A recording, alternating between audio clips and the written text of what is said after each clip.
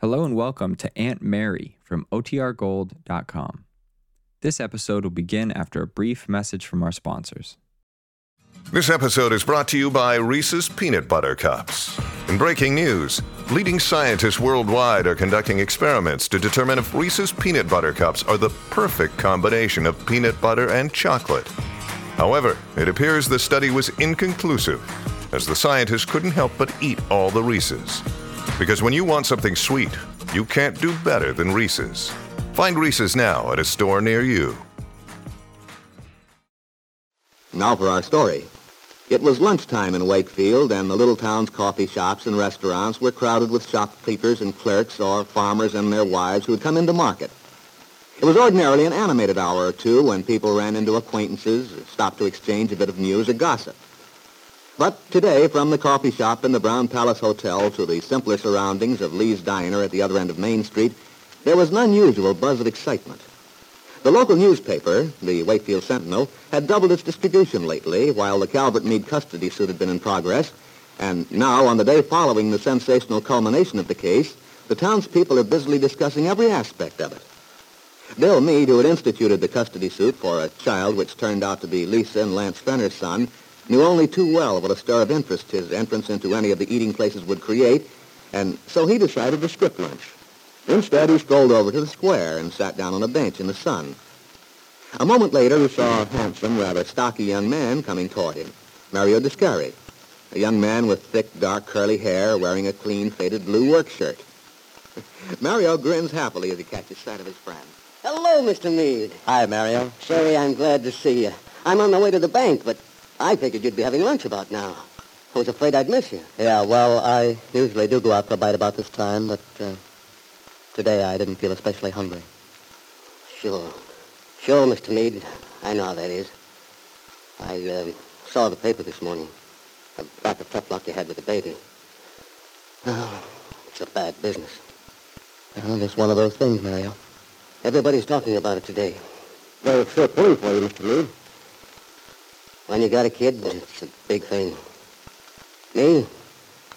I've been wanting one a long time. But yeah, it makes you feel pretty good.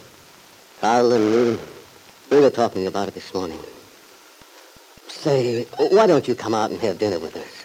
I got some good red wine. Carl will make chicken cacciatore, the way you like it. Why don't you, Mr. Meade? Oh, thanks, Mario. It sounds very tempting, but not tonight. Soon, though. I get a big kick out of coming out to your place. Okay, you let us know. Anytime. I will.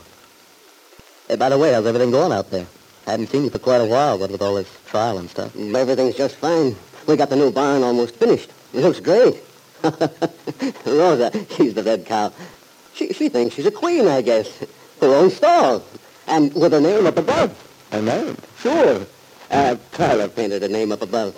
Very grand. I should say it was.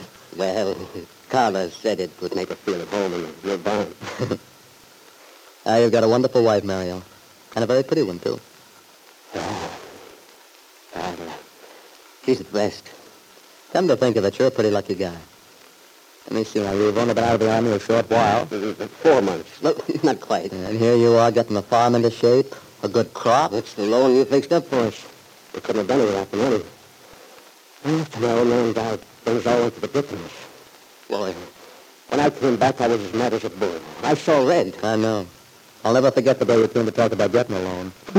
You were breathing fire. It made me sore seeing the way everything was run down. Oh, I got over it right away, though. Didn't I? Yeah, we snapped out of it, Mario. Hey, did you get the house painted yet? You should see it, Mr. Meade. Carla wanted it white. There's blue around the windows. The way they do in Italy, where our people come from. Oh, it looks swell. She's got red flowers around in front and a table under the trees. Real pretty. I don't know how she finds time to do everything. Carla works hard. She won't hardly rest. I keep telling her, you gotta rest. Don't do so much. But will she listen? Well, don't worry, Mario. She'll slow down one of these days. When she has a bambino. Yeah, when she has a bambino. Well, I'm going over to make my payment at the bank now. Well, but aren't you early with it, Mario? It isn't due till the 15th. I know, but Carla says So if we've got the money ready, let's pay it and get it over with. Then we can forget until next month. Well, maybe she's right at that. But most people don't look at it that way. She's smart. Oh, you know what, Mr. Meade? What? I'm going to bring her a big surprise. You are? Yeah. There's a red dress in the window at Swanson.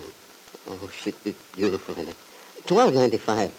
That's a lot of money, but I'm going to buy it for her. Swell. Maybe she'll wear it the night I come out to dinner. Sure thing. We'll have a celebration. You can sing that song for us. Sure. What song? You remember the one you sang the night of Angelina's wedding? Barbara Allen. Oh, gosh, I forgot all about that. And me with a voice like a foghorn. But it's good and loud, Mr. Meade. As the two young men started walking toward the bank, still laughing, they were observed from the window of Ben Calvert's office across the square by Jessie, Ben's wife, who stood idly looking out while she waited for Ben to take her to lunch. Ben, Jessie, if you'll give me a chance to get these letters signed. but I'm curious. Is that man with the stare across the square with Bill? The bill? Where? Oh, yes. I must say, Bill's looking awfully cheerful for a man who's been through what he had. He hasn't enough sense to be affected. Oh, Mario's a good-looking chap, isn't he? The Army doesn't seem to have hurt him. I think I read something about his return in the paper. Didn't David Bowman give them a loan on their farm? He certainly did. Odd they didn't come to you. Well, they would have if Bill Meade hadn't gotten to them ahead of me. I've always had my eye on that Discary place. Some of the richest land around here. It was going to wreck and ruin while this Mario was away. He's done wonders with it since he came home. I imagine he's a hard-working lad. With a nose he's built for it, and broad shoulders. I passed by their place the other day, putting up a new barn. Well, that's one time where David Bowman made a good bargain. If it hadn't been for Bill. But Ben, you can't resent the fact that Bill gave them a loan. It's part of his job. He's got no business here in Wakefield anyway. Why doesn't he go back to Oregon, or wherever he came from? Maybe he doesn't want to. After all, Ben, you're not a dictator. You can't tell people where they're going to live, what they're going to do. Ever since he came here, he's caused me nothing but trouble. First he marries Kit. With a certain amount of cooperation on her part, and yours. And ever since then, it's Bill Meade, Bill Meade, Bill Meade. I've gotten to a point where I hate the sound of his name, let alone the sight of him. I wish to heaven there was some way to get rid of him. Now, Ben, this is a free country. You're pretty all-powerful in this town, but you're not that powerful. No, I'm afraid you'll just have to grin and bear it. It isn't as if he hasn't had his share of grief, too. I'm surprised to see him at work today. But evidently he is, poor fellow. Poor fellow, my eye. He and Miss Mario seem to be pretty pally. You know, it's very strange. Somebody was mentioning just the other day, I guess it was Mrs. Trumbull over Oh, for heaven's sakes, Jessie. The way women ramble. You don't have to give me the whole history. Oh, you're so impatient, Ben. Now I've forgotten. Well, never mind then. Oh, yes, now I remember. About this Mario. They say he has a very pretty little wife. Nice, sensible girl, but it's so peculiar. He never brings her to town, never takes her out anywhere. Apparently he wants to keep her all to himself. Well, what about it? I don't see anything so odd. Oh, nothing really. Although Mrs. Trumbull said he has a reputation for being fiendishly jealous, and there's no reason in the world why he should be either. But it does look as if he has a temper at that. Rather surprised he and Bill are such good friends. I understand the whole family keeps pretty much to itself. Bill, can't you talk about anything else? Oh, I just meant Bill's a very attractive man, and he must have to go out to the Discaries every so often. Oh, anyway, Ben, you have to get so riled every time Bill's name is mentioned. You're getting a positive obsession on the subject. It's not healthy. Jessie Calvert was closer to the truth than she realized.